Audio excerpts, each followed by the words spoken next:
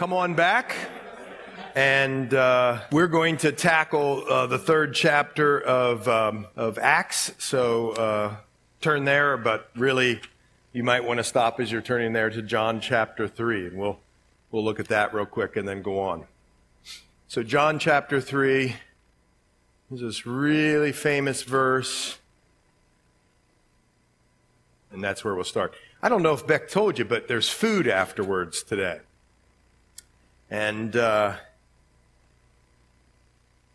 so we're going to eat together today.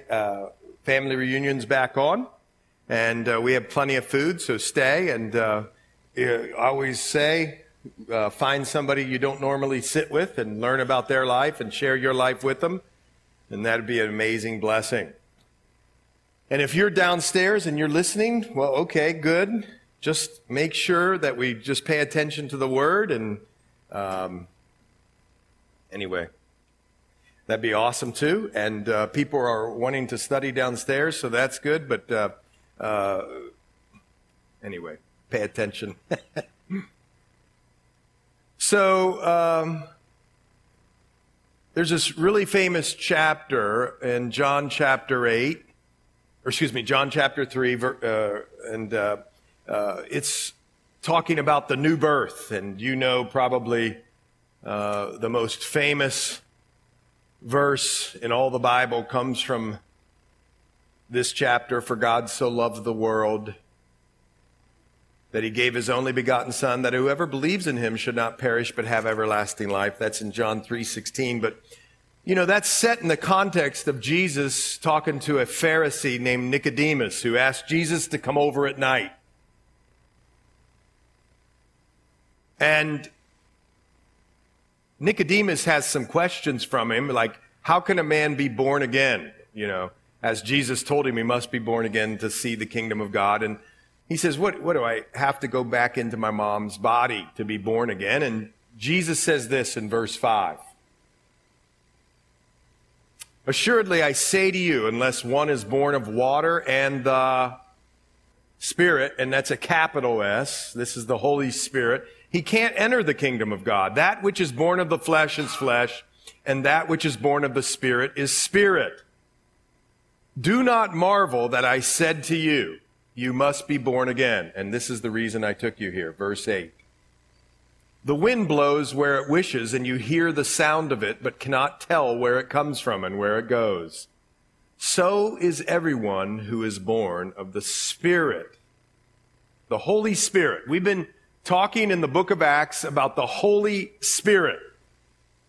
Who he is, what he does, some of his ministries. And we talked over the last 2 or 3 weeks about the power that he gives from on high. In fact, the number one verse probably in all of the book of Acts is found in Acts 1:8. But you shall receive power when the Holy Spirit has come upon you, and you shall be what? Witnesses to me in Jerusalem, Judea, Samaria, and to the end of the earth. And we said that that happens for us as we go out on mission. And we talked about God being a missional God. I mean, God is on mission. That's just who he is. It's not necessarily something he does. It's who he is.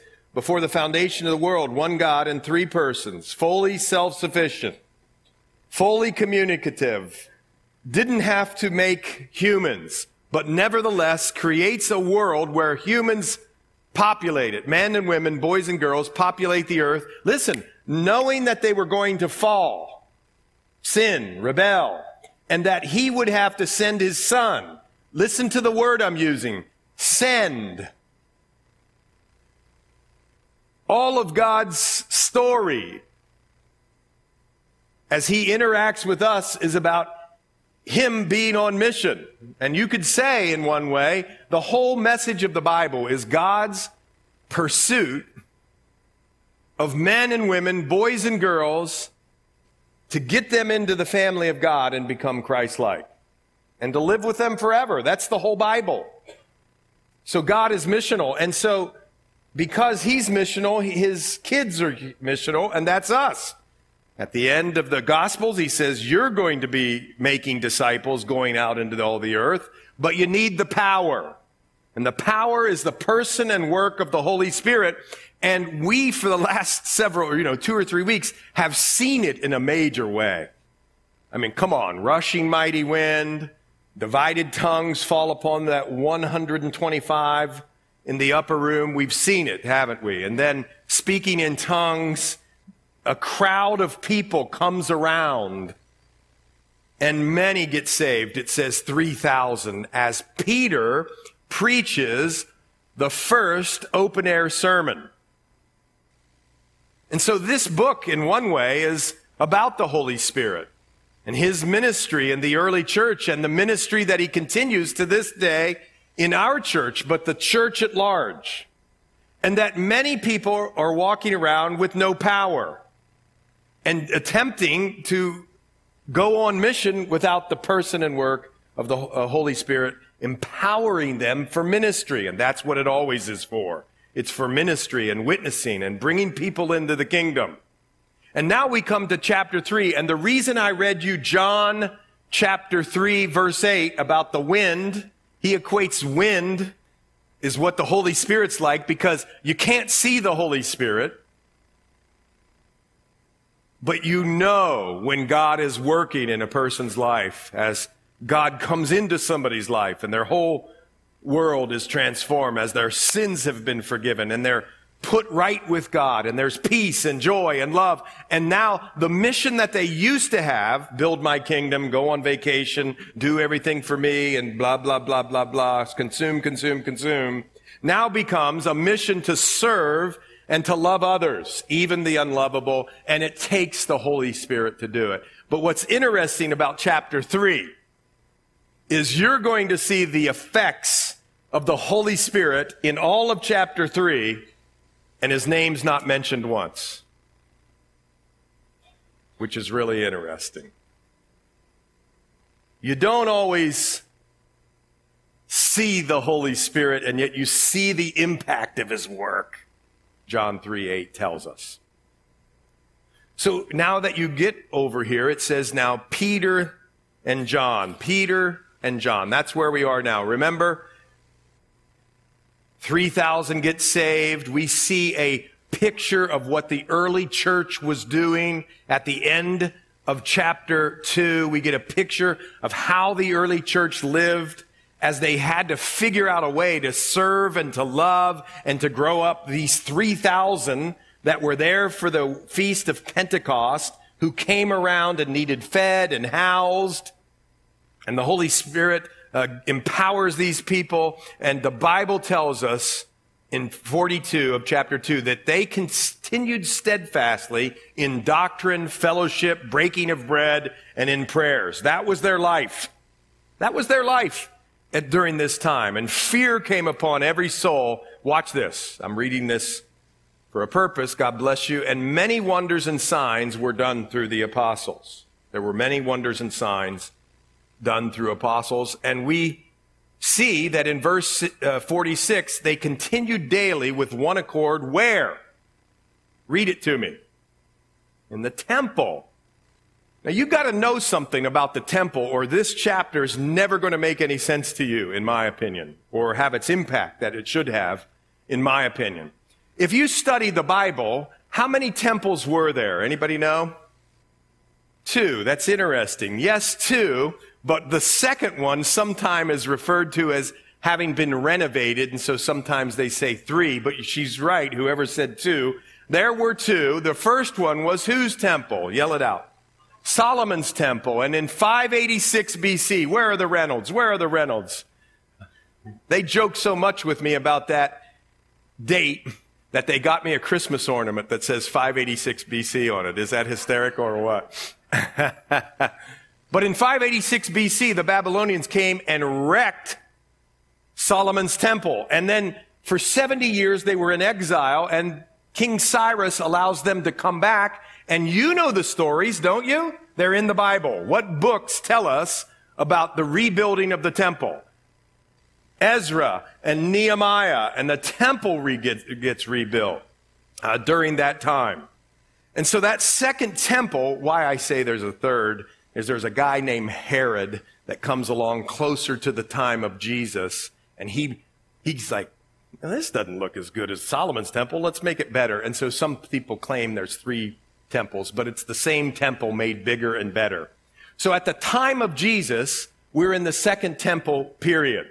And the temple, we're going to show it to you in a minute, had a whole bunch of courts, and it was up in Jerusalem. That was a very important place for the Jewish people. And apparently, according to the Psalms, according to Daniel, and some other places, they had 3 times during each day in which they had prayer services or times that you went up to the temple. Can you imagine traipsing up to the temple 3 times a day or even 1 time a day? And not just on the Sabbath. They didn't do it. They, or the prescribed times of church, they actually went up there daily. That was part of their program. And there were sacrifices involved and times of prayer. They usually went at 9 a.m., at noon, and at 3 p.m. to the temple. Everybody good with that? And you see here that 2 of the early apostles, these guys named Peter and John. You know the stories of Peter and John, right? Peter and John, they go up together. Now, Peter and John had a history together. 3.5 years of history, and even actually well before that, they seem to have been partners in a fishing business. Now, stick with me here. And their fishing business wasn't in Jerusalem. It was way up north in the Sea of Galilee, and Jesus called them from there. And they appeared to have some sort of business arrangement in fishing. And they were part of Jesus's inner circle, so much so that like during the transfiguration, they were 2 of the 3 who got to witness that thing, that transfiguration. And also, remember on the night in which Jesus was betrayed, he went into the garden, dropped some of the apostles off, and then went in farther, and he took his inner circle, and these are 2 of them. And so we see that they've had a history. They were said to go and help prepare the Passover meal, and Jesus gave them instructions. And remember, on the morning of the resurrection, who saw the tomb was empty first? Men or women? Women. And that's an important part, in my opinion, of the scriptures, because if you were writing a counterfeit gospel, you would never say that the women found the tomb empty. Not because women don't deserve dignity or respect, but back at that time, they weren't allowed to testify in court and all that sort of thing. So you'd never write, if you were lying about the resurrection, that women found the tomb empty, but the Gospels do. But who did the women run to? Peter and John. And then come in Peter and John. Now, I point this out because we are, for a lot of reasons. If you study the personality of Peter, anybody resonate with this? He was loudmouth. Okay, raise your hand if you're a loudmouth. No, I'm kidding. He was a loudmouth. He was impetuous. He was, fast to anger, and he would stick his foot in his mouth so he could get the other one in there. And he did a lot of not weird, but fast-moving without waiting on the Lord things. And, he was explosive and all that sort of stuff. And the Lord really did a number in Peter's life because he's the one that denied Jesus those times there on the night when he was, before he was killed, crucified. But John, on the other hand, is the apostle of love. He writes more about love than anybody in the Gospels, and he was more of the contemplative, the quiet one, which is really sort of interesting. He was the one who laid against Jesus' breast. He was into relationship, and Peter was into action. Can you resonate with that one way or the other? And oftentimes, I'll give you an example. Me and Xander. Xander tends to be more Peter, although Xander doesn't put his foot in his mouth, but he's more, get it done. Let's do it. Put it on a list. I'm more of, talk to me about that tomorrow. Let's go worship the Lord. And it's not better or good, but there we are together. And I know how I am must He's too nice to say, but must drive Xander nuts.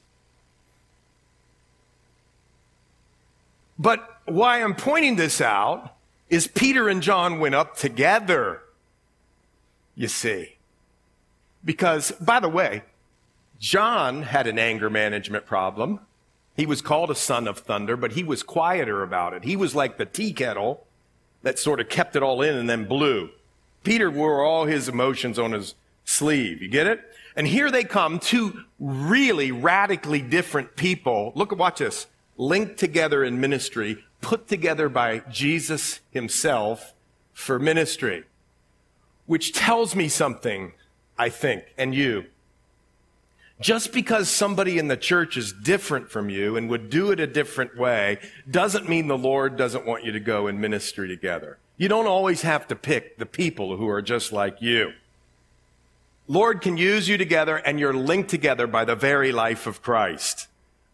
We are to be bearing long with people, including our people in ministry, and I think that points it out right here. Here we go. The birth of the church, and Jesus, through the Holy Spirit, has ministered to these people, and now God is sending them out in power, Peter and John.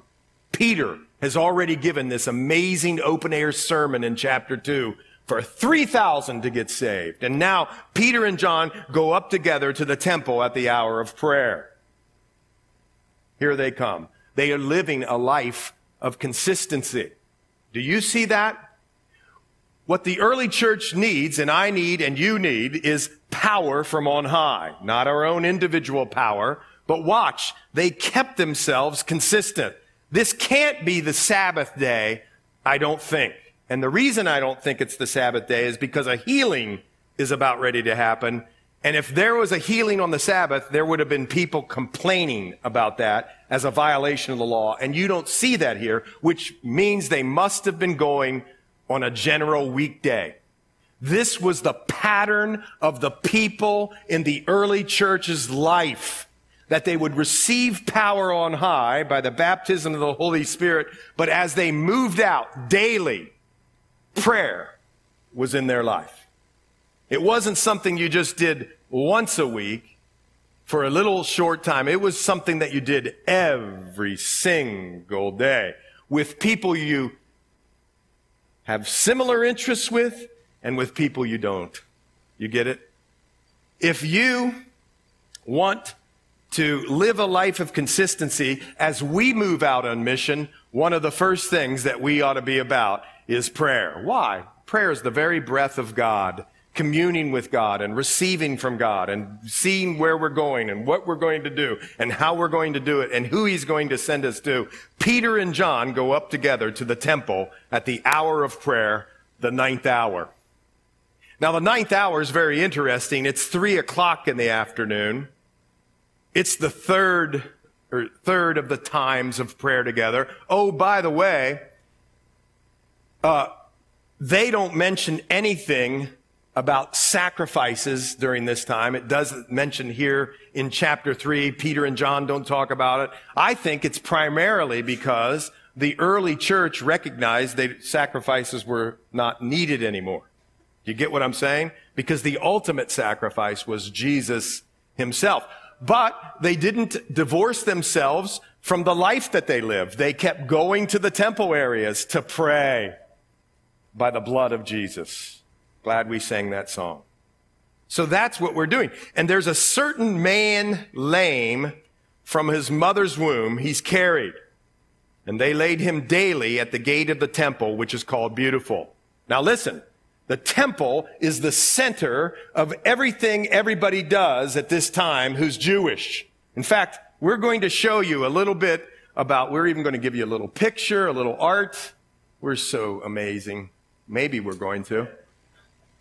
And we're going to show you, how about the art picture? You got that? Can we go to the art? Look at that. I'm so organized. This is the picture of a piece of art of Peter and John going to the beggar, the lame man, at the gate Beautiful. And then we saw the next picture, whatever they showed me there. And I want to show you a little bit about the temple.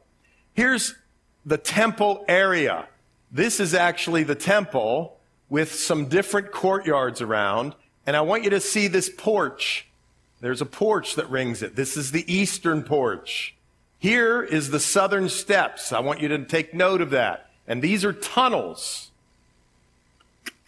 that come up here and empty out on top. So you go from the bottom to the top. These steps right here today, sort of in disarray, you can actually sit. And I actually sent a picture of that, but I bet I didn't put that up, of us sitting on those steps when we go. We actually sit there. Now listen, just as an aside, when you go to Israel, almost never are you actually putting your feet on the place where Jesus put his feet. And here's why. Because civilization after civilization after civilization has grown up. And so when you're where Jesus walked, you're actually up here. But where he actually walked was here. Except for a couple places. And there's one of them. If Jesus walked into the temple area, and he did, he would have actually been on those actual steps. So this is it, and this is still remaining.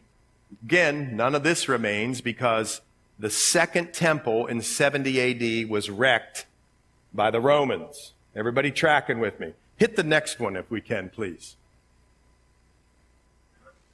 This is just a different model that's given you from the eastern gate. Here's the eastern gate where Jesus is going to arrive when he comes back.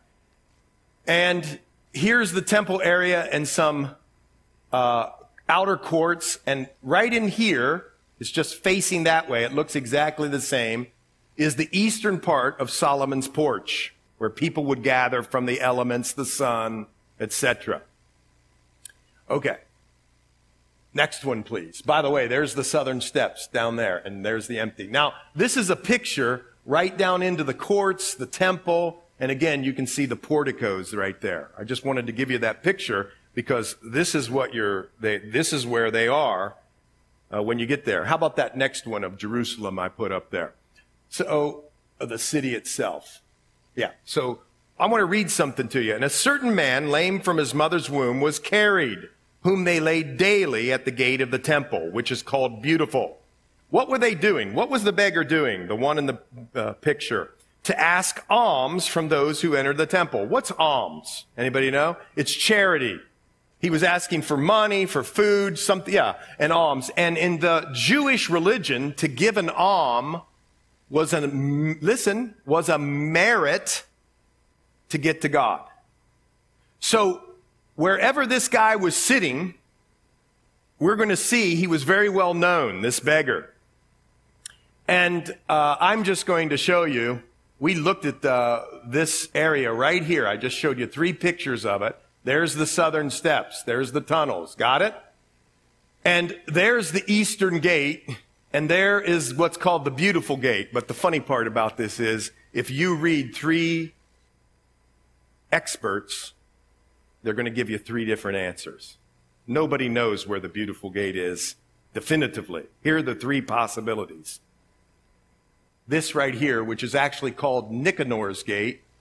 And some people say it was so beautiful and ornate that it has to be the Beautiful Gate because Josephus, an extra-biblical scholar, says that it was so beautiful you couldn't miss it, and this one was beautiful. The problem with that is a lame person probably couldn't get in there at the time. It could be here at the Golden Gate, the Eastern Gate, or there's a very well-respected archaeologist who believes there was a gate right here that were in those steps, and that certainly was the Beautiful Gate. Well, which one is it? I have no idea. But here's what I want you to see. I want you to get that picture in your mind. The Pentecost feast is over. People are leaving out of the city, but that didn't derail the apostles from continuing to go up to the temple to pray. Watch that. And they go there and they enter the temple, and watch this. This guy's asking alms from those who entered the temple, whether it is any of those gates. It had to be a high traffic area. That's why the respected archaeologist says it had to be there. I don't know. Anyway, he's in a real well-trafficked area who, seeing Peter and John about to go into the temple, asked for alms, asked for some charity. And I want you to underline this next verse. And fixing his eyes on him with John, Peter said, "Look at us."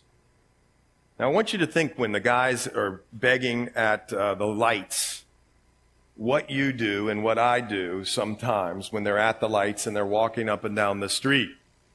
You suddenly have this desire and this innate, or this desire to have this unbelievable communication with your wife or your husband.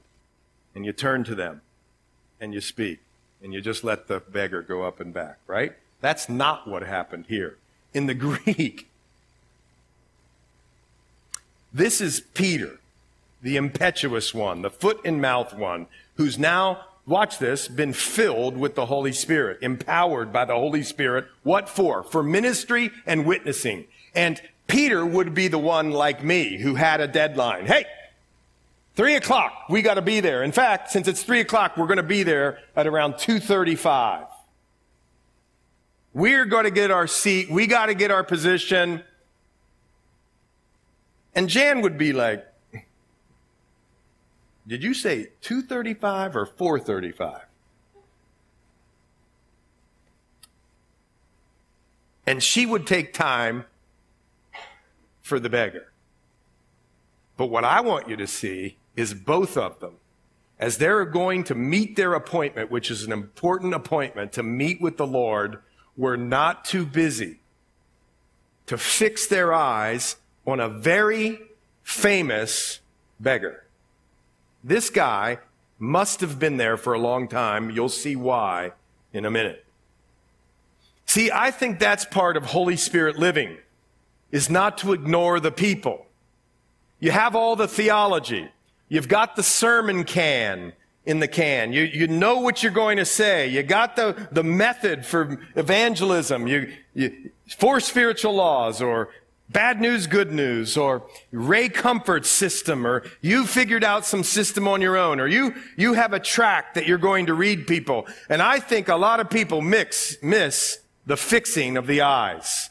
That intentional listening and looking and having compassion on the person, whether they're on the ground or not. Because Romans tells us when we were without strength, that's when Christ was sent to us. In other words, we were like the beggar here, the lame man. We were lame. And here, fixing your eyes, I believe, is something that the Holy Spirit is directing these two guys to.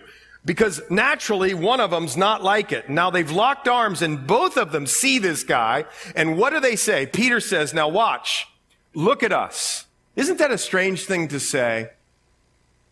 Isn't that a strange thing to say to somebody who's struggled for all their life to walk and is begging for charity? And he says, "Look at us." And I don't think it's in any weird authoritative way.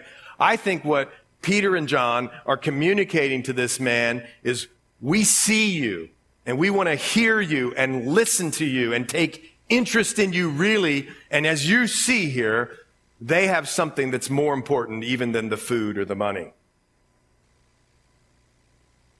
And watch. That drove their life on a daily basis, not just on Sundays. But this was just who they were now.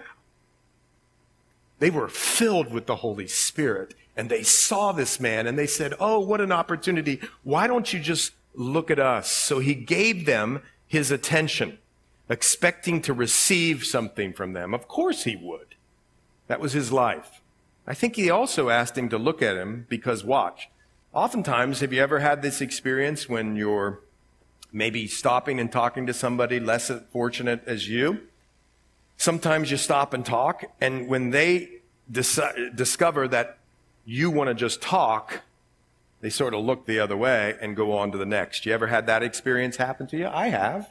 I'm not criticizing anybody. It's just reality. And I think Paul and John are saying, "Look at us." So he gives them his attention. What? Look at you. Okay. Man, they must have something really great for me. And of course he does. Something greater than they could ever imagine.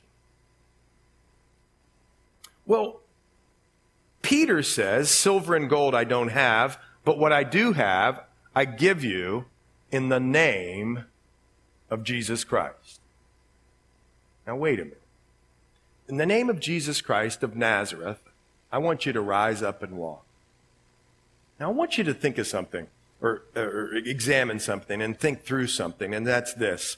When we pray in the name of Jesus or do things in the name of Jesus, it's not some formula or incantation. Lord, I need a Lexus, and I need a new suit, and I need, a book, what's the word I'm looking for? A budget for books, and I need, in Jesus' name. It's like you're writing the check, or thinking you're writing the check. But see, that's not the way you should think of it ever. When you pray or you do something in the name of Jesus Christ, you're recognizing that Jesus is the only one who could ever do anything about the situation. You're recognizing who he is in his character, in his attributes. He's great and all-powerful, and he's has power over the dead or death. He's defeated death. And he's the one who sits at the right hand of the Father. And his character is power and beauty and forgiveness and love and strength and vision and clarity. So when you say, in the name of Jesus Christ, rise up and walk, you're saying that this one, Jesus, is the only one who could do anything about it because of his character. Do you get it? It's not something to tag on to the end of the prayers so you get what you want. So that's important.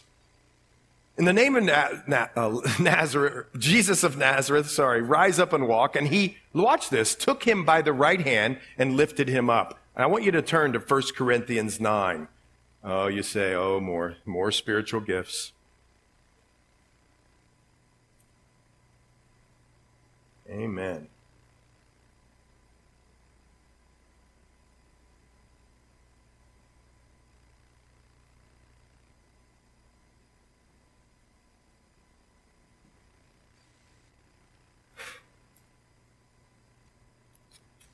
And actually, it's 12. Sorry about that. There are differences of ministries, but the same Lord. Verse 5, 1 Corinthians 12. And there are diversities of activities, but it's the same God who works all in all. Watch this. Just what we've been talking about. But the manifestation of the Spirit is given to each one for the profit of all. For to one is given the word of wisdom through the Spirit, to another the word of knowledge through the same Spirit. Watch this. To another, faith by the same Spirit, and to another, gift of healings. Right there in 1 Corinthians 12. When you come back to the story, you know what I think just happened for Peter right there? He was given the supernatural gift of faith. You say, what are you talking about? We all have faith. Yes, we all have faith as we surrender our lives to Jesus Christ. But sometimes the Lord, in his sovereignty, gives us a supernatural ability to have faith when everything else around you looks like it's impossible. Can you imagine in the temple areas with all the people traipsing in and out, watch, and you walk over to the man who everybody knows, you're going to see it in a minute, and hold out your hand and say, grab it, because you're going to walk. He must have had faith, supernatural faith, a gift of faith right there, which is coupled, did you notice in 1 Corinthians 12? It's coupled with the gift of healings. And here it is, right in front of our eyes, right there in the temple areas. He takes him by the right hand, lifts him up, and immediately, watch, healing. His feet and ankle bones receive strength. Now, you don't get this because you're not a Greek scholar and you're not a doctor, and neither am I. And the only reason I know it is I can just look it up on my phone. But these are medical terms. Who's a medical doctor? Luke. And he's giving not just, oh, his ankle bones got stronger and his feet. He's actually using medical terms that seem to indicate that this man, for most of his life, if not all of his life, had feet that were out of his sockets, that laid flat. And that the gift of faith, as the power of the Lord did what it can do and heal, he asks him to rise up and walk, take my hand and come on, we're going to walk. And at that moment, what this is saying is, boom, his ankles went back into socket and he could walk. That's what that's saying. So he does that and he takes him by the right hand, he lifts him up, his feet and ankles are strengthened, and he leaps and stands and walks. And can you believe this? You've seen it now. He lives, he stands, he walks. He stands, he walks, he leaps. And he's walking, he's leaping and praising God. And all the people saw him walking and praising God. And then they knew it was he who sat begging alms at the beautiful gate of the temple. And they were filled with wonder and amazement what had happened to him. Now, why in the world is this in chapter 3? Why is this in chapter 3? Well, I think there's several reasons. I read it to you to begin because this was the daily life of the apostles. I mean, their daily life was not going home and watching the NFL, folks. And I might do that, but it wasn't that. Hey, what fun thing can we do this afternoon? They were so filled up with the Lord. There was so much joy and peace and strength and power from the Holy Spirit. They couldn't contain it. It just poured out of them. They would never ask, oh, let's go do this or that for it. They were on mission, man. So I think that's one reason. They were just doing what they were called to do. They were doing many signs and wonders during this time. And then, remember, this is taking us from, watch this, from the Jew, Acts is taking us from the Jews to how the gospel got to the Gentiles. And you say, well, all these people are Jewish. Well, that's true. But if you don't have chapter 3, you don't have chapter 4, and you'll never get to chapter 10. You get it? And so this is just, you could read it this way, watch, just as the link to get you to the Gentiles or to Rome. Everybody tracking with me? Why else is this written? Well, here's the best of all, I think. Turn with me to the book of Isaiah, written about 800 to 1,000 years prior, and turn with me to chapter 35. This chapter in my Bible is called The Future Glory of Zion. Remember, it's written 800 to 1,000 years prior to the time of Christ. Everybody with me? And the Lord speaks through this guy named Isaiah. And he's talking about Zion and what the millennial kingdom in Israel will look like. But watch, he gives us also what the kingdom of God will be like when there's a Messiah, or the Messiah. What will the kingdom of God look like? Watch this in verse 3. Strengthen the weak hands and make firm the feeble knees. Say to those who are fearful-hearted, be strong, don't fear. Behold, your God will come with vengeance, with the recompense of God. He will come and save you. Then the eyes of the blind shall be open, and the ears of the deaf shall be unstopped. Watch. Then the lame shall leap like a deer, and the tongue of the dumb sing, for waters shall burst forth in the wilderness. And this is speaking of what God's kingdom is going to be like in the future when the millennial reign comes in. But it's also, all these things are associated with the reign of the Messiah. So when you read this and you're like, oh, why does the Lord put that in there? Watch this. Jesus isn't on the scene physically anymore. Man, that amazes me. And Jesus said that his followers would do greater things. And the Lord sends. He says, it's good if I go away because I'll send the helper, the Holy Spirit. Folks, who does the Holy Spirit live in? Yes, us, you, anybody who surrendered their life to Christ. What the Lord is announcing right here is that the Lord is still alive and working in and through his people by the person and work of the Holy Spirit, even in these times where you don't see Jesus. That's what this is saying. And yes, he can heal physically, and sometimes he does, and praise the Lord for that. We believe in the miracles, of course. But listen, sometimes he doesn't. Ask Johnny Erickson Tada. But he's going to. When she goes to be with the Lord, she'll be leaping, and she's never leapt since she was a little girl. This is what his kingdom is marked by. And there's power in the name of Jesus. It's not an incantation. It's a belief and a faith in the one who can only, or the only one who could do anything about all these things. That's it. Watch what it leads to. So they do this thing, and they're all filled with wonder and amazement what had happened to them. It's sort of like what happened with tongues. Chapter 2. All this stuff starts happening, and people are like, well, let's go see what that is.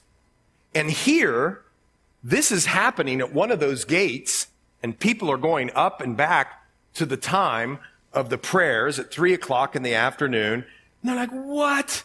I've seen that guy every day for the last 40 years. My dad used to bring me here. I've seen him since this whole time, and he's walking. I used to see his grossly disfigured feet and feel sorry for him, and my eyes were averted, and I went by him, and no, he's healed. What is going on? Watch this. Now, as the lame man who was healed held on to Peter and John, all the people ran together to them in the porch. And the reason I showed you all those pictures is you can get in your mind, what's the porch? Well, there it is. As the lame man was healed, or held on to Peter and John. Isn't that a great verse? It's like they were arm in arm, going up the steps. This guy who'd laid there, he was so happy, and he was jumping, and he just wanted to hug them and hold on to them. And Peter and John said, great, and hugged him and put their arms around him, or locked arms or something, and off they go. And they went up some sort of steps or through a gate. All of the gates, by the way, would have steps, which is called Solomon's. They were at that porch, and people were greatly amazed. So watch. You say, well, my goodness, what an opportunity Peter has. Here he is at the crossroads. Here's the crossroad, folks. Man, am I a good minister. Look what the Lord does in and through me. Pious old me. He's at a crossroads. Peter and John, they're both there. They're right at the crossroads. Or, as the Lord says, don't steal my glory. Or they can give praise to the one who could do something about it. They're right there. And, watch this, walk through the door of sharing the gospel. And they did it, in my opinion, in the person and in the power and the person and work of the Holy Spirit. He's not mentioned in this chapter, but he's really at work. So here they come. They're running up the steps arm in arm, all three of them. They're probably skipping. And people come around. And when Peter saw it, watch this, Peter had his spiritual antennas up because the Holy Spirit was doing something in him. He didn't just let it go by. Yay, praise the Lord for a guy who's walking. He did do that, but he knew now was the time to walk through the door. And so he does. All these people are there together. He's probably a loudmouth, just saying. So he's perfect guy to speak in a porch or off of the porch to thousands of people who've gathered. If you've been up in that Temple Mount, you'd see where lots of people could gather. So, right then he goes, men of Israel. I think that's important. Know your audience. I'm not saying in some contrived way. If you want to share the gospel of Jesus Christ and be a witness for him, I think it's important that you know your audience. I think it's biblical when Paul speaks in a place called Athens. He doesn't use this same approach. He uses a different approach. Peter, who's now speaking to the Jews, uses the first 5 books of the Bible to preach to them. And what's really fascinating is you can just read this chapter on the surface level. Okay? You can read it on the surface level. You can read the story and know the story and see that they get in trouble for it at the beginning of chapter 4. Or you can really dig in. And here's why I say that. Because this sermon is full of Christology. What's that? It's going to explain to us in theological ways the person and nature and essence of Christ. And here's another thing this sermon does, really fascinating. Let's see if you can pick it out. It speaks of eschatology, stuff that's going to happen in the end times. Peter talks to them about it. And it talks about soteriology. What's that? That's the study of salvation. It speaks about that in this approach as well. You're like, okay, just get on with it. But I'm saying here, what I'm trying to tell you is you can read it on one level, just the story. And the story's great, and we can see the Holy Spirit. Or you can really dig in to the theology here. Watch. So when Peter saw it, he responded to the people, men of Israel, I know who I'm talking to. He knows who he's talking to. Why do you marvel at this? Why would Peter say that? I think why he would say it is because the Jews knew that God was the creator of all things and could do all things. And they had been told about this time through prophets and other speaking people, and they had known the real facts about resurrection. But why do you marvel at this, or why you look so intently at us as though by our own power or godliness we made this man walk? Always give glory to the Lord. The God of Abraham, Isaac, and Jacob, the God of our fathers, he's calling and bringing up images in the minds of the people who he's sharing with of the promises of God. Everybody with me? It's an approach evangelism. How do you speak to somebody who doesn't know the Lord? Well, here it is. He knows his audience. He talks out of the scriptures. He relates to them the things that they know. Jesus did it. You don't change the gospel. No, never do that. But you find out about the person. You be a right divider of the word, which means you think and you could speak the gospel. So this one, the God of Abraham, Isaac, and Jacob, the God of our fathers, glorified his servant Jesus. Now, you're not Jewish, but if you searched all of Isaiah, there would be several scriptures in there that call the suffering servant the Messiah. So the servant Jesus, of course, he's going to talk to them in Jewish terms that they would know, although we have the scriptures as well, whom you delivered up and denied in the presence of Pilate. Now, he gets real right here, doesn't he? I mean, he gets real. He identifies who Jesus is. He teaches them out of their own scriptures, and then he gets real. He gets right to the point. You're the ones who delivered up and denied in the presence of Pilate. Now, think about who Pilate is. He's a Roman. He's an enemy of the people. And what he's saying is, you delivered him over to the enemy. How's that for being direct? So he does that, and then when he was determined to let him go. But you denied the Holy One. The Holy One's a title for God, by the way. Are you seeing what he's doing? He's teaching them through the names that they would know about who Jesus is in nature and essence, including calling him God. Did you catch that? So he's teaching them as he goes. And the just, or that one can be righteous one. It's a word that means innocent one who was put to death. Fascinating. And asked for a murderer to be granted to you. What is Peter explaining right there? That an innocent one died for a guilty one. Can you believe that? And if you would be honest with yourself, and I know you have, you would say that's what he's done for you or for me. The innocent one in the place of the guilty one. And he uses Barabbas, who was a murderer and a thief. You say, well, I'm not a murderer and a thief. Really? You ever hated anyone? Jesus said if you did, you're a murderer. You need a Savior, in other words. And so do I. So he keeps going, and he says this. You denied the Holy One and the just and asked for a murderer to be granted to you, and you killed the Prince of Life. There's another one.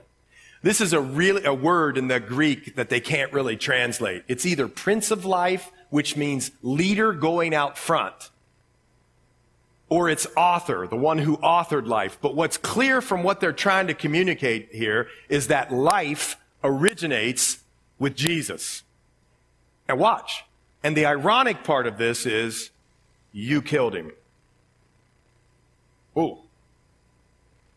Whom God raised from the dead, but he wasn't kept down. He was raised from the dead by the Father, of which we are witnesses. Can you imagine Paul and John? They're witnesses, of which we're witnesses. And his name, watch this, through faith in his name. It's really an awkward sentence. And his name, through faith in his name, has made this man strong. It's the name and character and power and authority of Jesus that made this lame man walk. That's what they're saying right there. You're learning now Christology. Life originates with Jesus. And they were learning it. And you says, yes, the faith which comes through him has given him this perfect soundness in the presence of you all. He's made whole. Yet now, brethren, I know that you did it in ignorance, as did also your rulers. You did it in ignorance, so maybe to some people that would bother you. But what they're saying here is that the people who gave him over to Pilate didn't understand what they were truly doing. They just didn't understand that. It was not an ignorance of a lack of opportunity, one scholar says, to understand, but an ignorance in failing to perceive with understanding what was happening. They were ignorant that this was going by and understanding all the things or all the implications of what happened. But watch this. You now, brethren, I know that you did it in ignorance, as did also your rulers, but those things which God foretold by the mouth of all his prophets that the Christ would suffer, he has thus fulfilled. Here we go. Tune in just for a second. Repent. Repent, therefore, and be converted. If you're sitting here today and you have never trusted Jesus, this message is for you. To repent and be converted. To be born again by the Holy Spirit. But as you are trusting in Jesus, you'll be repenting, which means you'll be agreeing with God that you're a sinner and moving towards him and quit moving in your own agenda. You're going to change your direction, your mind about who you are, and you're going to go with him. That's what this means. Repent and be converted. Converted from what? From just being a good moral person or whatever you think you are, what really you are, outside of Christ, just have to be honest, is a child of wrath. The wrath of God is upon us when we're outside Christ. But when you're converted, you come into the kingdom of the Son of Love, so that your sins may be blotted out. That's just a tremendous word. If you, like Kirk Furkett, where's Kirk Furkett? There he is. If you love those pens, what are they? Fountain pens, and you have the great ink with the paper, you know what the paper is designed to do? To absorb that ink quickly and boldly and clearly, right? And they got the certain pen and boom, and it absorbs it. But oftentimes back then, they didn't have the writing instruments that could do that. So when you would write something out on a piece of parchment, watch, it wouldn't, the parchment wouldn't bite into the ink That's what this word means. And it would just be laying at the top so that miraculously, oftentimes you could come and just wipe it off and it would be as if it was never there. That's what that means.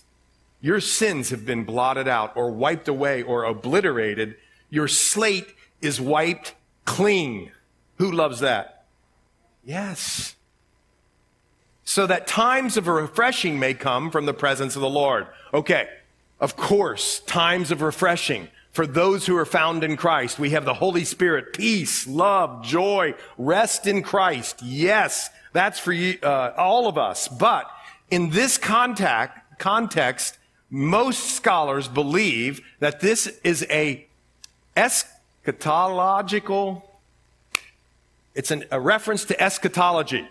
Because the Bible tells us that God still is not done with Israel. That in the future, Bible tells us in Romans 11, the ultimate thing, all of Israel will be saved. When Jesus comes back to the earth with his saints and his scars in his hands, the Jews are going to look upon the one that they pierced and recognize him as Savior. And so this, many people believe, is a reference to that time of refreshing when they're all going to be in Israel. They're going to be saved. We're going to be participating there, and the land over there is going to come back to life. And if you've been there, you see, in a lot of ways, the land is coming back to life because they're experts in irrigation and planting. But God's going to do it. If you go down to the Dead Sea, it is dead. I mean, dead. And the Bible tells us in the book of Ezekiel, you want to make $1 bazillion? Go buy a tackle or bait shop down at the Dead Sea. Because when Jesus comes back, it's going to come back to life. And there's going to be life in the Dead Sea where no life can live. In other words, there's going to be amazing times of refreshing both in the land and in the people. You get it? And so he tells them this right there. And that he may send Jesus Christ, verse 20, after he said the presence of the Lord, there's going to be times of refreshing, and that he may send Jesus Christ, who was preached to you before, whom heaven must receive until the times of restoration of all things. Jesus is coming back, and there's going to be this time of restoration in Israel. Who's excited about that? Yes, which God has spoken by the mouth of all his holy prophets since the world began. You think, can you imagine? Come on, folks. This guy's a fisherman.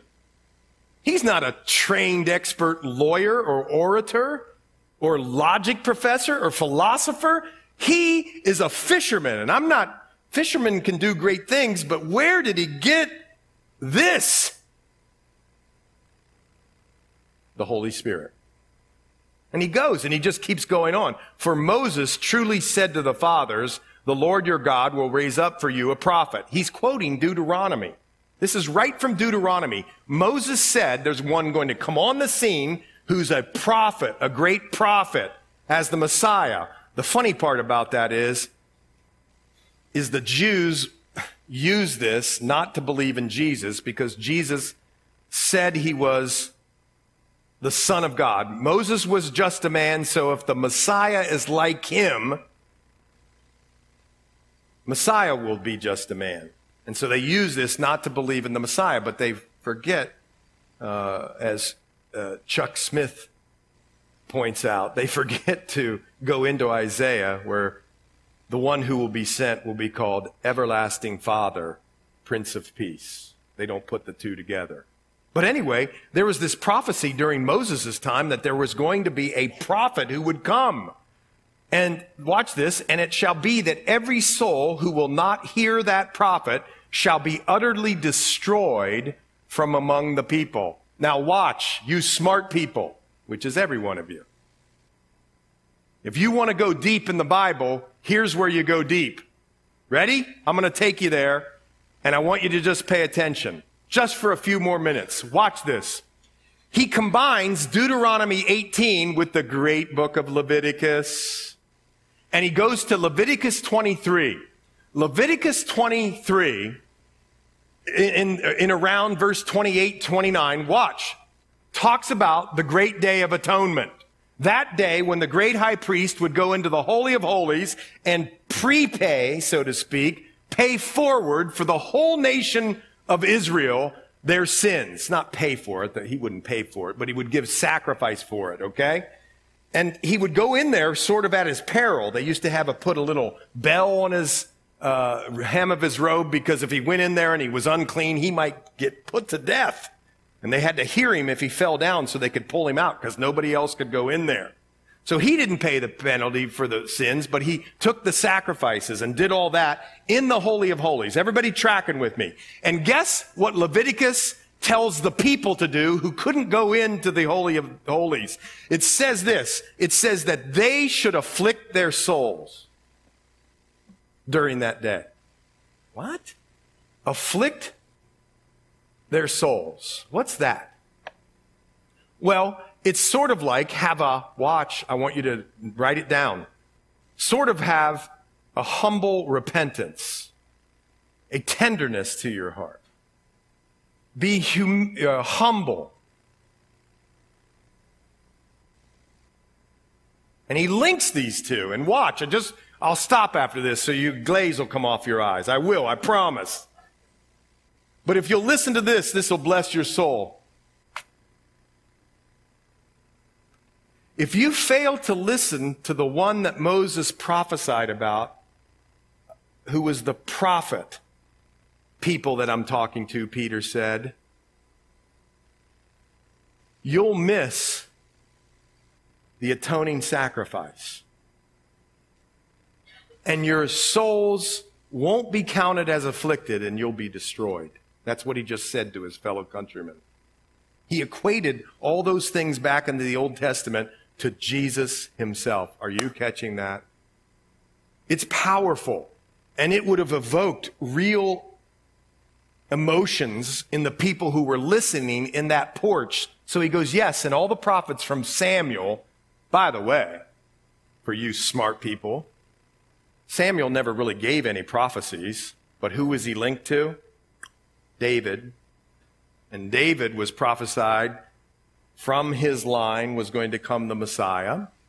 So from all the prophets from Samuel and those who follow, as many as have been spoken, have also foretold these days. What days? That there was going to be a prophet Moses talked about who was going to be tied to David, and in him is going to be your hope for atonement. It's incredible. That's his sermon in evangelism to his countrymen. This was a right divider of the word, and he was a fisherman. Nothing wrong with fisher people. But here's the point. All of us common Joes and Joettes, filled with the Holy Spirit, do this too. So he goes on, empties it out, or finish it out.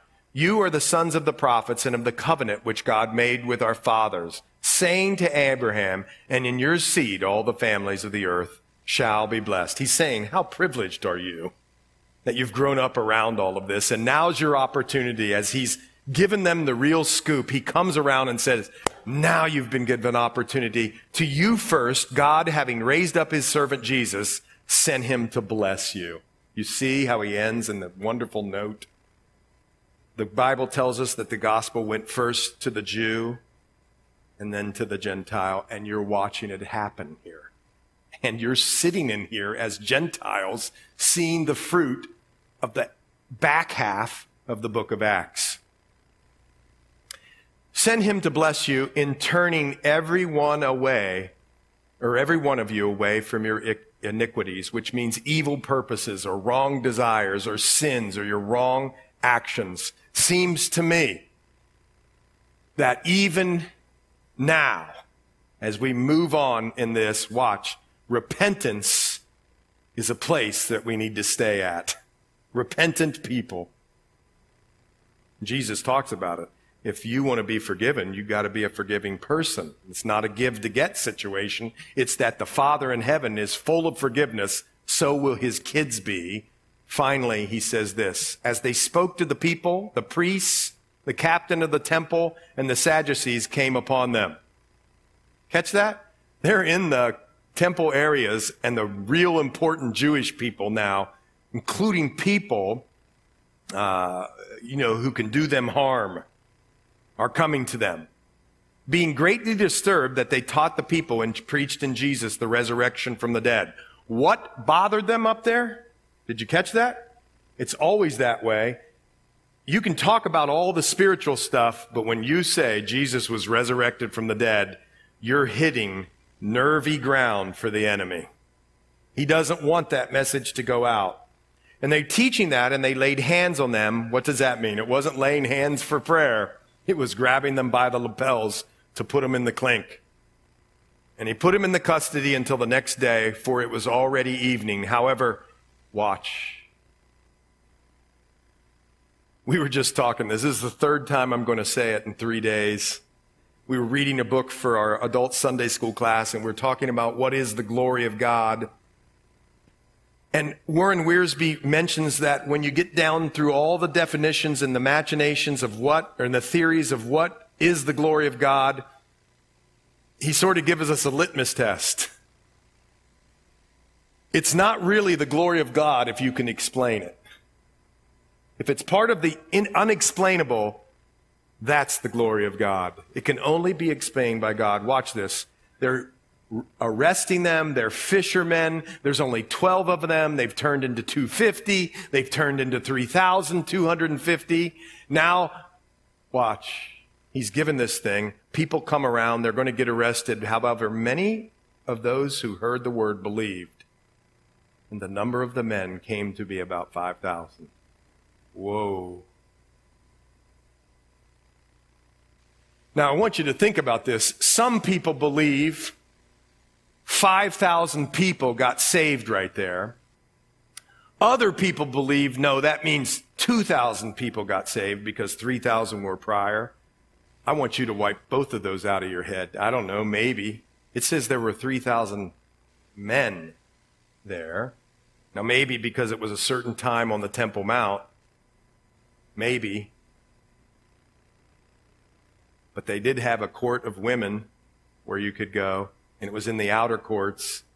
So if it was just 5,000 men, there was women too. Wow. Powerful. It's the unexplainable. You've just witnessed the glory of God right here in the scriptures. One writer writes this as we close about Acts 3 and the life of a Christian. He says this: as you begin your day today, this is a good pattern to emulate. Watch. Walking forth, filled and empowered. Ready for this? Don't look at the musicians. Looking for lame souls who need the healing touch of the gospel of Jesus Christ. I'm going to read that again because you're looking at the musicians. It's like saying pink elephant. You'll think about pink elephants, right? As you begin your day today, or any day, this is a good pattern to emulate. Walking forth, filled and empowered, looking for lame souls, weak, lame, who need the healing touch of the gospel of Jesus Christ.